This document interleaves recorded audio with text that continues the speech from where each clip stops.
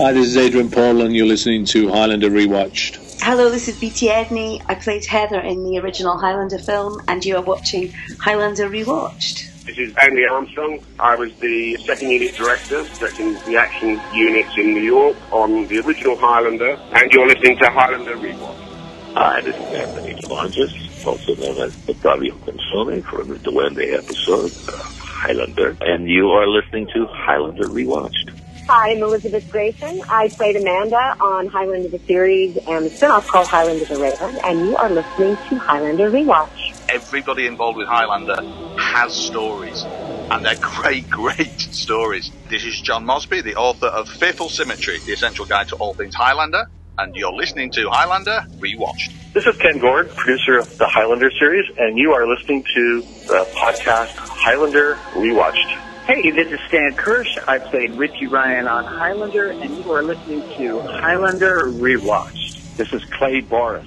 director of Highlander, the TV series, and you're listening to Highlander Rewatched. This is Gillian Horvath. I helped write Highlander Endgame and Highlander the series, and you're listening to Highlander Rewatch. This is Martin Neufeld. I played Lieutenant John Sten in Highlander 3, The Final Dimension, and you're listening to Highlander Rewatched. Hi, this is Andy Morahan. I'm the director of Highlander 3, The Final Dimension, and you are listening to Highlander Rewatched. Hi, this is F. Bron McCash. I was the Swordmaster fight choreographer for the Highlander television series, Series 3, 4, 5, and 6, and the fourth movie, Highlander Endgame. And you are listening to the Highlander Rewatched podcast. Good on ya. Hi, this is Donna Lesso. I was script coordinator and associate creative consultant on Highlander the series, and you're listening to Highlander Rewatched.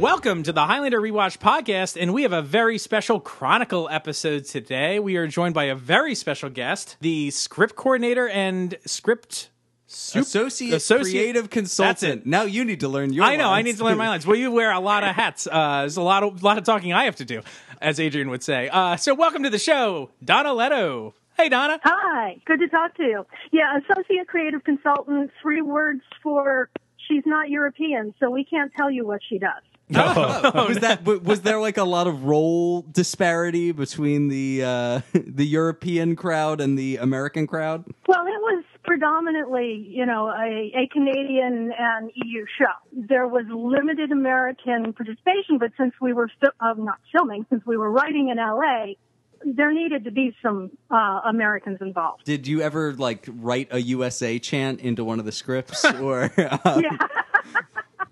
Did you have some kind of analog in kind of the Canadian or EU offices? Not really, because all the writing, even when it was done by Canadian writers or European writers, still came through the LA office, because that's where David Abramowitz was. So the heart of the show, as far as I'm concerned, was Los Angeles. So can you tell our listeners exactly, what does a script coordinator do? What is that role? Well, technically, script coordinator takes the drafts of the scripts from the writers and turns them into, proper shooting scripts that can actually be filmed. And then coordinates the rounds of revisions and the rewrites and makes sure everybody has the correct pages for filming when they're filming. So it's mostly an editorial and kind of copy editing gig. And on a network show, there'd be a script coordinator, a bunch of writer's assistants, a production coordinator, a showrunner's assistant, and that's just in the story department. But Highlander was a very shoestring budget show. So I was all of that. Other duties as assigned, that was my job. And that was most of your day was other duties as assigned? Pretty much. I became known around the office as the hard drive. I was the nexus process through which the communications were flowing. I knew the canon. I knew the timeline. You know, today's script coordinator has a specific meaning. That's not actually what I was doing. Interesting. Wow. I mean, I was doing that, but a lot more. Right, totally. So what was the difference between that then and associate creative consultant? What was your role in that respect? Well, over time, even as script coordinator, I was watching dailies and I was starting to weigh in on the cuts coming down from post and looking at casting tapes, and I would write occasional dialogue for post-production recording and even wrote a scene or two. But the associate creative consultant, I mean, that title comes because David Abramowitz was the creative consultant, 2 words meaning showrunner who's not Canadian or European. Right.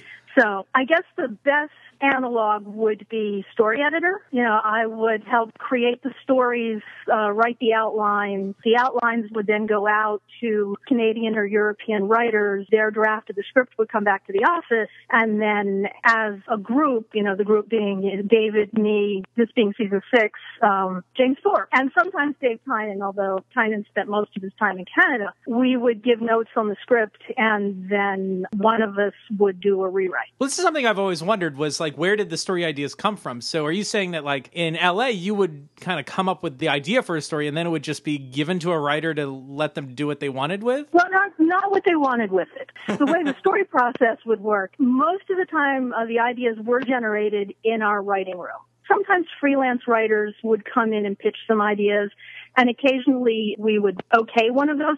Like, for example, the first time James Thorpe came in as a freelance writer, one of the first things he pitched was Valkyrie, which we were like, that's brilliant. Let's use that. But a lot of times it came out of our little group of writers in the writer's room, and someone on the writing staff would put together what was called an area, which was just a brief couple of paragraphs to show to Bill, for Bill to go, that sounds really good, or that really sucks.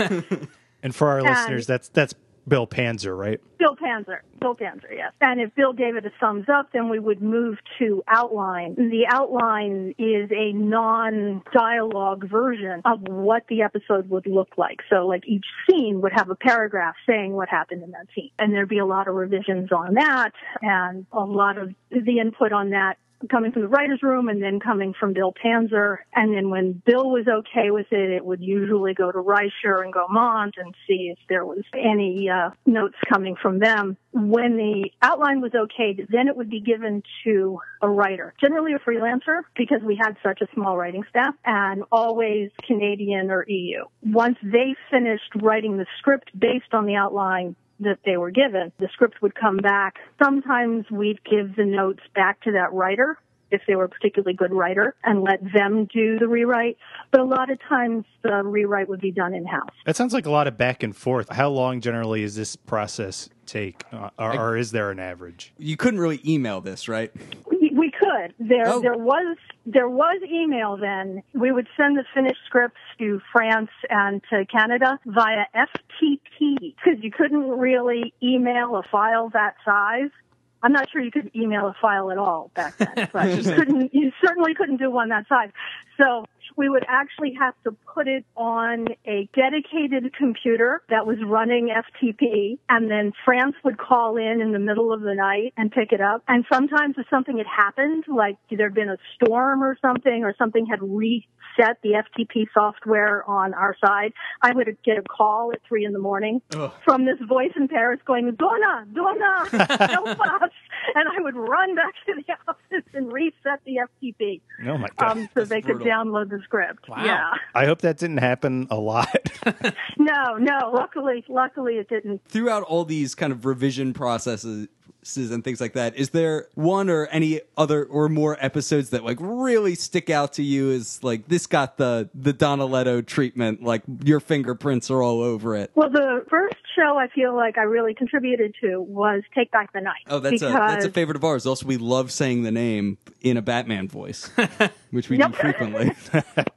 I was going to say you thought Kieran was hot, but okay. Yeah. Oh, well, that is also I'll take that, true, but Take back the night. Before I moved to LA to work on Highlander, my main hobby was I was a historical reenactor. Oh, cool. And one of the periods that I specialized in was Roman Celtic Britain. So I wasn't actually in the writer's room for Take Back the Night, but all of a sudden, David and Gillian come out of the room. They come over to my desk and they're like, okay, tell us about Celtic women warriors. The kind of question you field every day. Exactly. So I kind of feel like Kieran was my baby. And then when the time came to actually do the rewrite on the script, they had added the Celtic scenes, and I think they had changed the Scottish scenes. I don't remember the exact changes, but I was able to write the Celtic scenes. So those are the first actual scenes that I contributed in Highlander. That's awesome. Did you include like aspects from your reenactments in those scenes? The names, yeah. The Kieran's friends who all died tragically, of course, because, Romans. Yeah. We're all named after the names of characters from our historical reenactments. Oh, that's fun. So That's it's like cool. the next time you go see that crew, you're like, hey, left you a little Easter egg. Yep. You were murdered on the battlefield or in your village. Exactly. Yeah, I got some emails. Of course, I also got some emails going, well, I don't know, the costumes. I'm like, not in charge of that. Also, thank you for finally settling for us, for good and true, how to say that character's name, because Keith here has a lot of trouble saying that name. Oh, no. I could have sworn that Adrian Paul says Sidwin a couple times in the episode. He might. He might. Maybe he says it wrong. Well, it's kind of like for many years, the queen of the Kenny tribe, Boudica, was called by the Victorians Boadicea. And then, of course, there's the whole Celtic thing. Yeah, that's baffling to me. But, The Boston Celtics. But we had a part-time researcher on the show who was also a good friend of mine from ages ago. She was in LA working on her PhD as an archaeologist, and her specialty was the Roman Empire. Oh, did you have a friendly rivalry as a result? Well, You're on Team Celts, she's on Team Roman Empire. But no, so I think she's actually Celt heavy too. But anyhow, so she's the one who confirmed the hard seat would be the way to go on that. And as a matter of fact, she appears in Zealot, and she's on the Watcher Chronicles. Dr. Amy Zoll, she was Constantine's Watcher, again, cool. Romans. Well, we wanted to ask you about the Watcher Chronicles. Is it true that you wrote the bulk of them? I wrote everything. Everything. Yeah. So tell us about how that, because it's like a daunting task. Like, it's a lot of info and fun little stories and letters and all this stuff. Like, what was the process to create them? How did they even come about in the first place? Like, who decided, we should actually make this a thing? Well, of course, it originally shows up in Finale, and in the script of Finale, all it really says is that pictures and histories of the immortals show up on this computer screen, although it gives some more detailed information about Braden Hammer, who was our demo immortal. One of our favorite names, by the way. Yes. Yeah. So when the episode got to post-production, we got this call, and I don't remember whether it's John Pinesta or Tracy Hillman, but somebody called down and said, so what do these screens look like? And we were like, oh. And so other duties as assigned, I wrote the screens for the episode. So after the episode aired, I had an active online presence. Back then it was, Alt TV Highlander, I think. And I was contacted by these two women who were Highlander fans, but also had a company that made similar products. Whoa. And said, we can make this happen. When you say similar products, is that like interactive CD-ROMs or what's the... Yeah. I don't know if it was encyclopedia, right. I mean, they weren't Microsoft, so it wasn't Encarta, but, this was the mid-90s, so I don't know how high-tech these things were to today's standards, but they did stuff like this. So I put them in touch with Gavis Panzer, who gave it the big thumbs up, and I started writing. Now, this was the end of season 3, so there was a lot less stuff then. Right. But it really was a lot of charts and spreadsheets and watching the episodes obsessively. Yeah, I'm sure. Yeah, it is really a lot of work to track all of this stuff. And it was a lot of fun designing the Watchers and figuring out what their personalities were and what they'd sit around bitching about, just trying to give them life. And then watching the episodes, trying to see if there was somebody in the background we could pull out Right. to make the Watcher. Oh, this extra that makes eye contact with the camera. There he is. That's the Watcher. Exactly. Or, if somebody happened to be caught in the still photography, who might not even have been that noticeable in the episode, but I'm like, who's this lady in the brown dress? Sold. And then there were a couple of times where we had nothing, and luckily I have friends who are reenactors. Cool.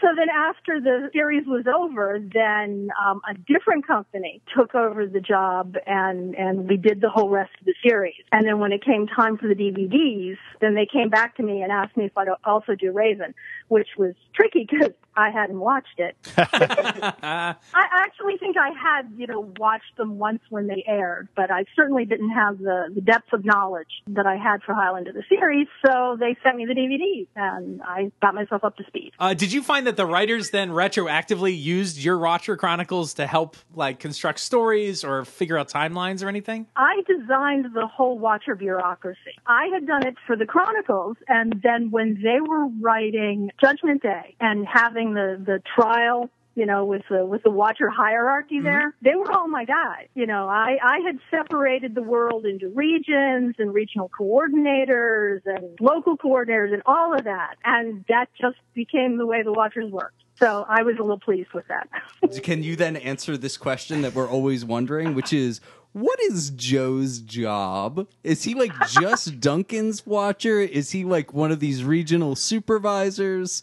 He seems like he's a fancy guy. He wasn't one of the big regional coordinators. Those were the snooty guys who had him on trial. Sure. But he was a district coordinator for the Pacific Northwest. Snap. Now, when we first met Horton, that was Horton's job.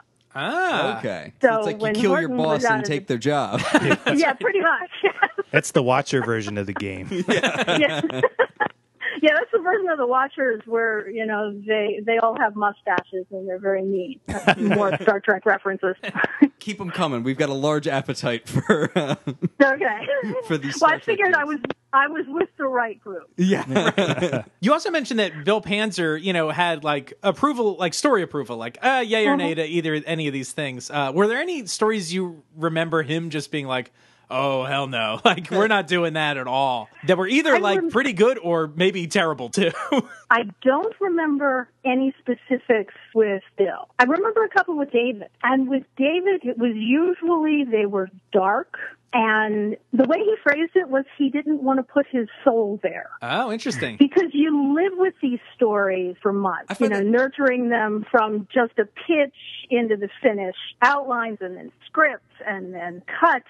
The episode that eventually became Black Tower, not one of my favorites, but actually came from a pitch of mine where I wanted to do Duncan's first student that he'd really screwed up and that the student had gone on to become a serial killer. Ew. Yeah, dark. Yeah, right. Just a little dark. And that was one where David was like, I don't want to be there. There are some very dark Highlander episodes. So I'm surprised that there were some that were just too dark. Too dark. At what point, evil Duncan almost murders a man and then seduces his wife. Right. That's but he's something but he's too dark. redeemed. That's true. Sure, yeah. Then there's the darkest of all Highlander episodes, the darkness. That's right. Yeah.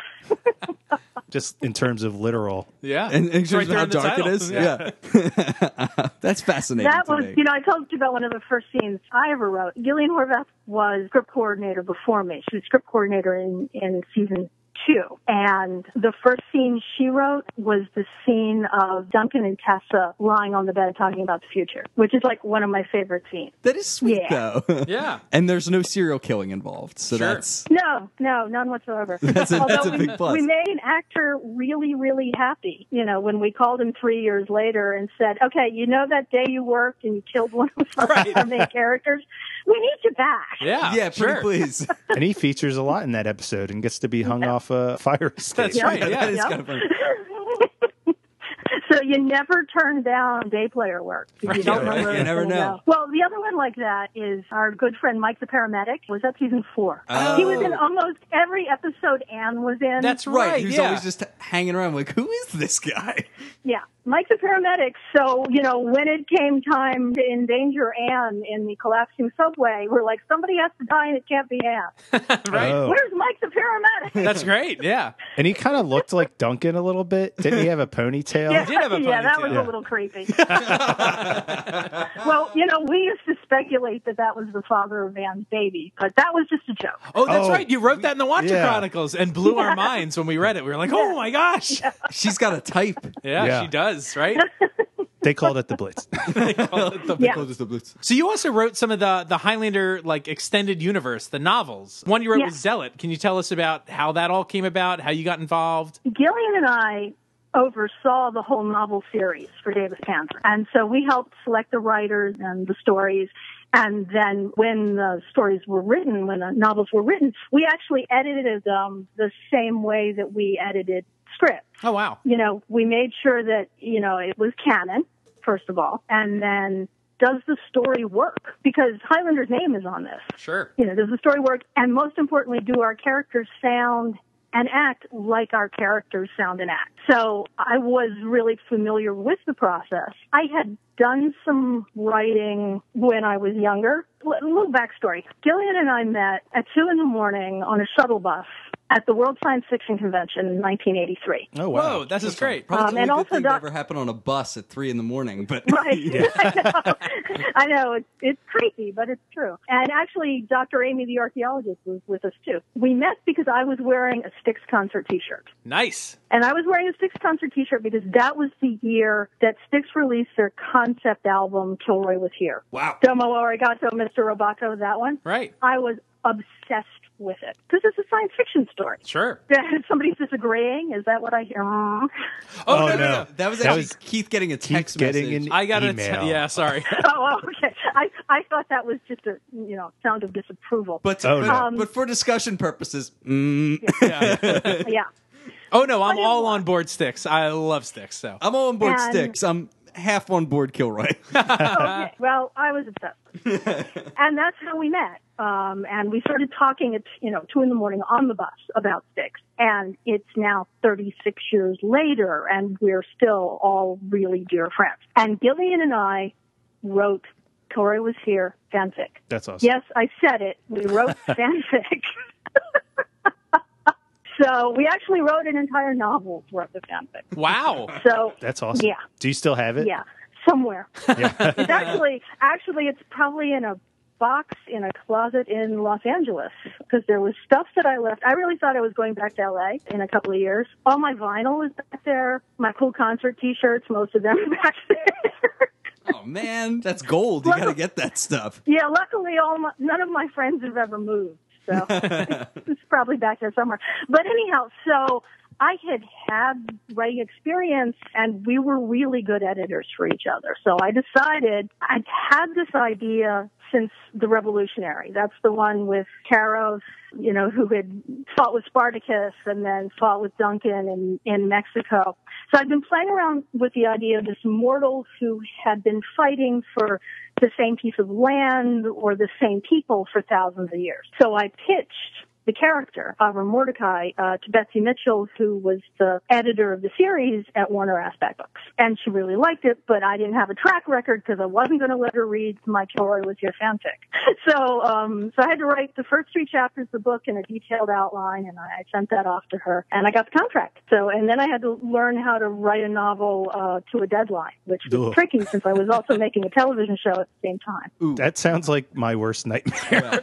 Yeah. So which show at this point? And is it still Highlander going at this point? This was still Highlander. Okay. And Yeah, then this how much time did you have to put this whole novel together? Probably about a year. I mean, it sounds like a lot, but there was a whole lot of research involved. I had never been to Warsaw. I had never been to Paris. I didn't really know much about the Holocaust. So there was a lot of research that had to be done even before I started writing the novel. And this is pre-Wikipedia, I guess. So Microsoft Encarta. Right.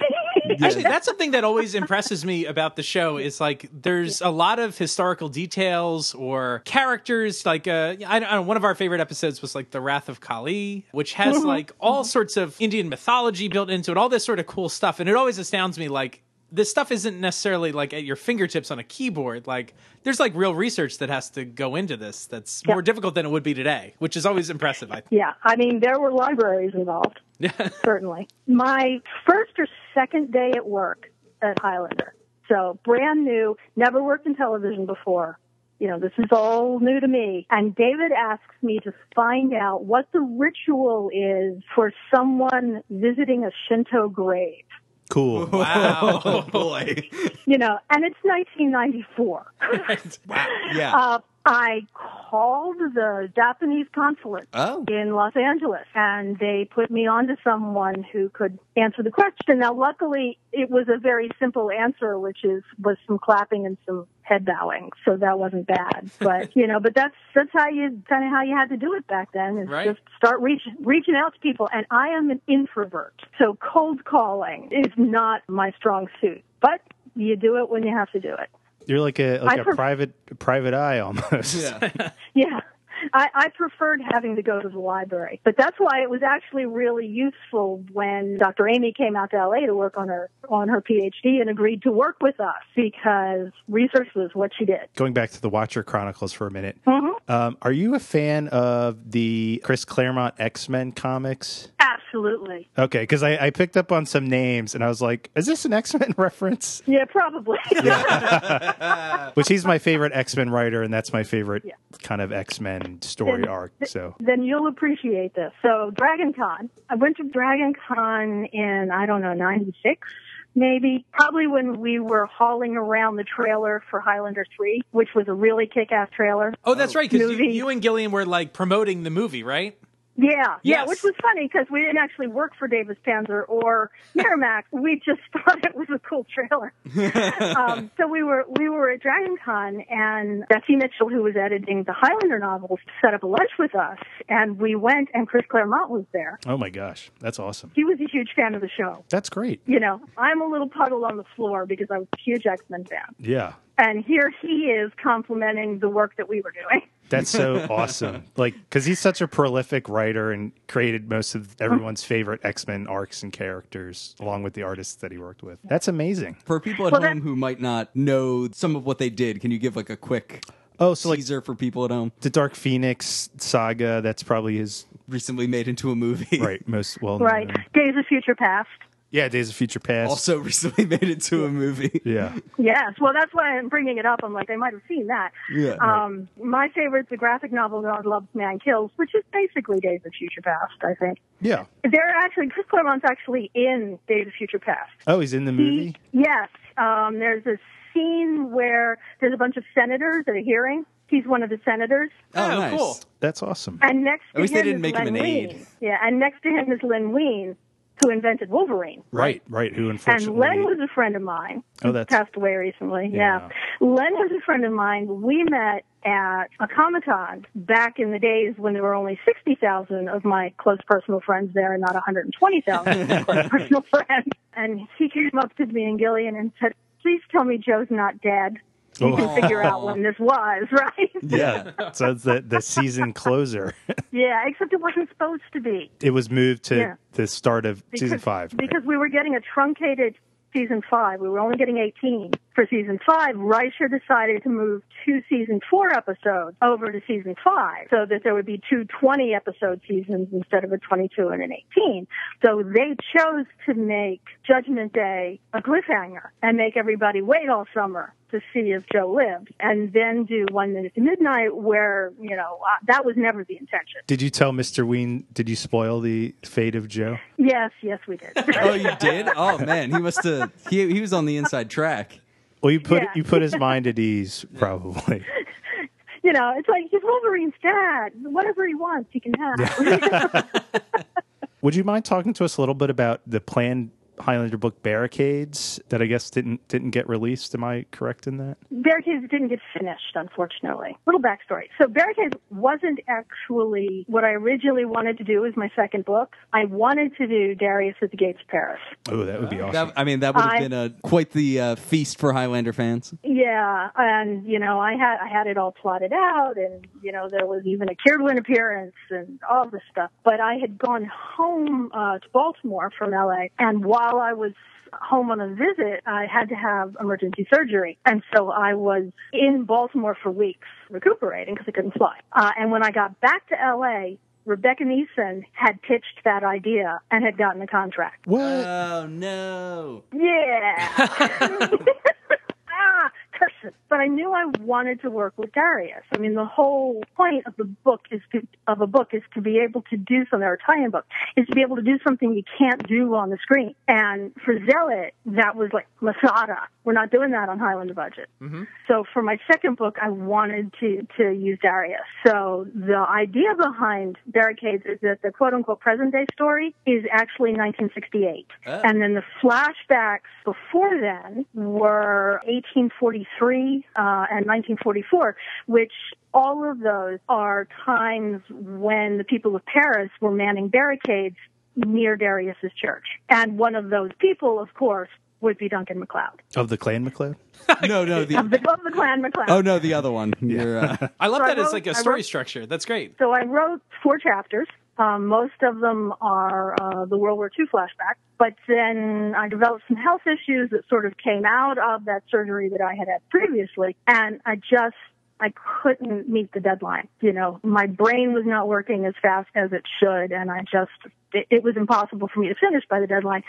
So I had to give up the contract. Betsy gave the contract to someone else, someone who apparently, I guess, could write really fast. But then that book was never published, and I don't know why. So somewhere out there is an Amanda book that no one's ever seen. That's cool. That's like a holy grail item. Yeah. Maybe Amanda can do a heist to try to find that script. So I regret it because I enjoyed it. I enjoyed working with Duncan during the 60s, and I adore Darius. Because to me, of course, Darius is Dave Abramowitz. So. Right, definitely. Now I'm just picturing him in a monk's robe at all times. Well, you know that exists. Oh, that's right. In Song of the Executioner. That's right. He's got a little cameo pouring some wine. Yep. That's right. Yep. So, Donna, one of the other things that we've heard that you had part in writing was the Highlander catalog. Is this true? I have to tell you, I don't remember writing descriptions of the items. I may have, because I did do a lot of stuff for those guys, but I don't have any stories about that. Oh, okay.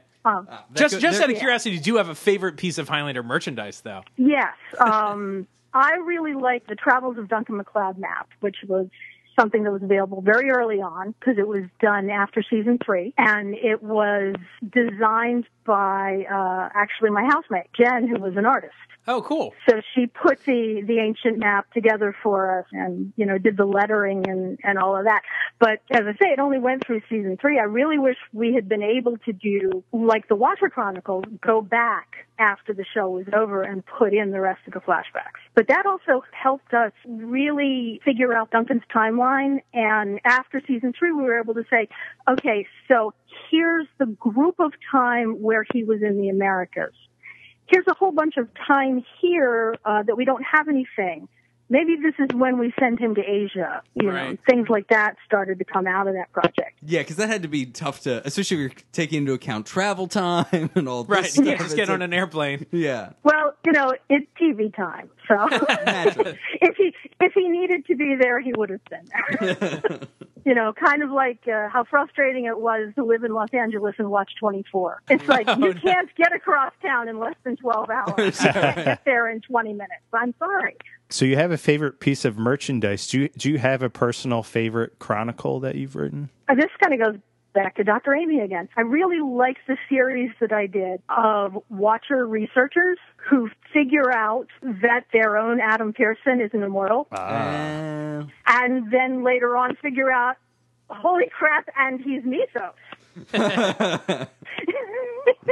Yeah, I could see how that'd be fun to put those have right people putting those breadcrumbs together. And actually, some of our favorite Watcher Chronicles is when one is written by Adam Pearson. Yeah, those are always clever. We think those are really funny because it's like, oh, look at this, he's lying to cover his own tail. This is good. Yeah.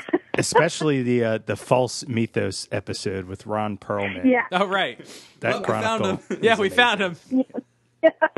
And the false Mythos was based on sort of the prototype Mythos, because when we first started, and when I say we, I was in the office, but this was really more of a David Gillian, and I think Tynan was there, discussion of the world's oldest immortal. And in the very beginning, he was kind of what you thought he might be. He was, John Rhys Davies, for example. I mean, he was older, wiser, bearded, exactly where that came from. And then they decided to flip it on its head and make it, this cool young hip dude. So when it came time to have a false Misa, it was going to be the older, wiser, bearded guy. The iconic wise man voice of Ron Perlman. Right. Exactly. Now, that's not the first time they tried to get Ron Perlman. Oh, really? Yeah, they actually tried to get him for The Innocent. Really? In what role? As Mikey. Oh, wow. That would have been such a different episode, I feel like. Yeah. I mean, Taylor Vince was great, but yeah. Yeah, I love Pruitt Taylor Vince. And, we had the ability to say, what was the Emmy Award-winning Pruitt Taylor Vince? Yeah, I think at that point. So that was nice. We didn't get a lot of Emmy Award winners. So after Highlander, you got involved in MythQuest, which also involved a good friend of ours, Maury Ravinsky. Can you tell us about that? Well, Maury called me out of the blue one day and said, I'm doing this thing. Would you be interested? And I was working a corporate job. I was making training films for the banking industry. So I was like, hell yeah, get me out of here. Right. Especially because here was what was dangled in front of me. It was going to film in Prague. Fun. And the writing staff would be in Prague. I mean, I was all for it. I got my Czech language tapes out. I was good to go. And then the reality of television hit. And you know where we ended up filming it, right? Vancouver? Or Saskatchewan? No, Regina, Saskatchewan. Oh, boy. The Canadian partner was headed up by a guy from Regina. He had once been the mascot for the Regina Rough Riders. Wow. That's a rough name. Is the Canadian rules football team. So he was wedded to Regina, and he wanted to show that it was possible to make network quality television in the middle of 1,000 miles of wheat. And he would have gotten away with it too if it hadn't been for the coldest winter in 122 years. The cameras froze. Wow. Whoops. And they could have had Wenceslas Square, and they went for that. Yeah, exactly. So when we came back after Christmas, we went to Calgary, which was a little warmer and actually had a film studio. We had been filming in an old agricultural college in Regina, but it was fun. It was like going off to college. Bunch of people I really liked. Only in Regina. Yeah. So there's been a lot of talk about like Highlander reboots. They're talking TV show, maybe a movie. We were kind of curious, like if you had to do it again and start it all over, like what would the Donna Leto version of Highlander look like? Since you've already outed me as an X-Men fan, what I had always wanted to do with the Immortals was out them. I wanted the world to know that Immortals existed. We had so many conversations, in the different permutations of season 6, when it was going to be all Ahriman, and then it was going to be all spin-off chicks, and it was going to be all this and all that. Every conversation I would finish someone's sentence with, and then we out the Immortals. Because what I would like to see is what they used to call in the business, and I don't know if they still do, a traveling angel show. Think of The Incredible Hulk. Sure. Mm-hmm. Well, touched by an angel, that was kind of on the nose, but, where you have this loner character, Route 66, kind of the same way, except there's two of them, who goes from town to town helping people, but always looking over his shoulder, hoping he doesn't get found out. And I thought that would be an interesting take on the whole immortality thing. So the game is still going on. Immortals are still hunting each other, but the mortals are also, there are people who want to help the immortals. There are people who want to kill the immortals. That does have a very X-Men vibe. Like I can literally just picture someone being very God loves registry of these people. Mm-hmm. Yes, very, very God loves man kills. Yes. I know. Chris Claremont wants his nickel. Yeah. So just a couple more questions for you, Donna. We were curious, are there any, stories you remember from your times at Highlander, that you've either never told or just, crazy, wacky things, best day on set, worst day on set, things that were just a disaster, anything you want to tell that, maybe hasn't been told before? The story, actually, I think I was in Vancouver for Comes a Horseman, because I was up there for the wrap party, and I think the last day of filming was the Western, was the flashback. So I'm with Gillian. Gillian and I check into the hotel where the cast stays. And we went down to the bar that night. And the bar of that hotel is like an old English manor, you know, big leather chairs and wood paneling and all of that. And in a big leather chair by the fire is this smallish guy looking very tweedy, like professorial. And we were like, that's the guy who's playing Kronos. Which, you know, because we had seen his picture for casting. So we went over and we were talking to him, and he was all excited because he'd always wanted to do a Western. You know, we were like, so American boys grow up wanting to be knights, and British boys grow up wanting to be cowboys. So the next day we're on set, and, you know, Melvin Corrin makes his entrance, and we're like, this guy is a foot taller and 6 inches wider. How does he do that? And he's scary. And the guy we met the night before was far from scary. He was like one of the nicest guys I'd ever met. Meanwhile, back in L.A., Dr. Amy had been watching the dailies. She was manning the fort because we were all up there, watching the dailies as they came in. And apparently she had just gotten the daily for the Jimmy scene. And she's watching it, and suddenly Kronos came on, and she fell off her chair. She was so scared. And we were... And we were like, but she's so nice. Well, he got into that Melvin character, and that really that grounds him with the name Melvin. You know, he takes nebbishy names wherever he goes, so that people will pick fights with him. Right. That was our theory. Finally, Donna, I would be remiss if I didn't ask. So you work in accessibility now, and I feel like that's like an important field. And I actually have a friend here in Philadelphia who does similar technology work with accessibility. Could you tell our listeners like what accessibility is and why it's so important? Well, first, at the last Highlander convention, Peter Wingfield and I were like, I wonder which one of us has strayed furthest from Highlander. But, you know, at least he had almost been a doctor before Highlander. But accessibility is making sure that information and content and interactions that you can do on the computer are available to everyone, whether someone is blind or deaf or can't use a mouse or is old, you know, and has arthritis or whatever. Everybody should be able to have the same interactions as everyone else. I mean, it's universal design. It's inclusion. It's making the world accessible to everyone. And I have an overdeveloped sense of fair play, which is how I got passionate about this subject. So what I do is I make sure that websites and PDFs and Word documents and those kind of things are usable by everyone, because that's how the world does business these days. That's how the world does social these days.